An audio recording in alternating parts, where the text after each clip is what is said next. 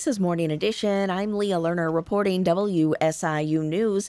Although we are seeing a cooler start to the work week, we will see heat indices climb again come Thursday through Sunday, over 100 degrees. And the Illinois Liquor Control Commission is warning about the dangers of drinking too much when temperatures are so high.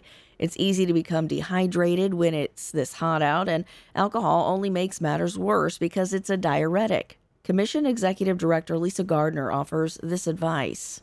The general rule of thumb is for every alcohol beverage that you have, you should drink a cup of water or a glass of water. I would go a step further to say that when the weather is extremely hot, as it's been lately, to increase that to even 2 cups of water, because it's a lot easier to stay hydrated than to get dehydrated, and then you're at risk for severe medical issues.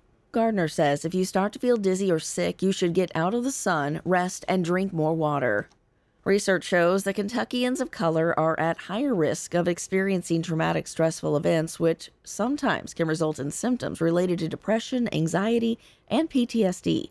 Mental health treatment that addresses race is lacking, and experts say during BIPOC Mental Health Month, it's important to focus on building advocacy skills and increasing awareness.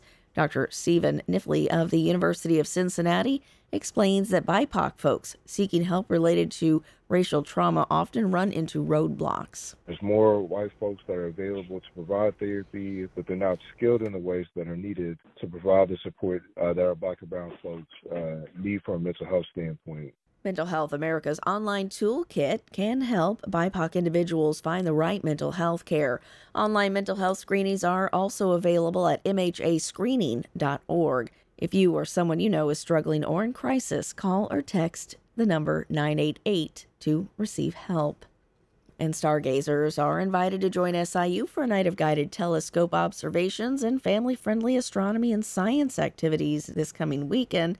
It is Saturday, August 5th from 7 p.m. to midnight at University Farms Astronomy Observation Area. And we see a chance for thunderstorms daily in the forecast, Tuesday through Sunday, generally in the overnight into early morning hours through Thursday night, where we'll see heavy rainfall and flash flooding possible. You're listening to Morning Edition on WSIU.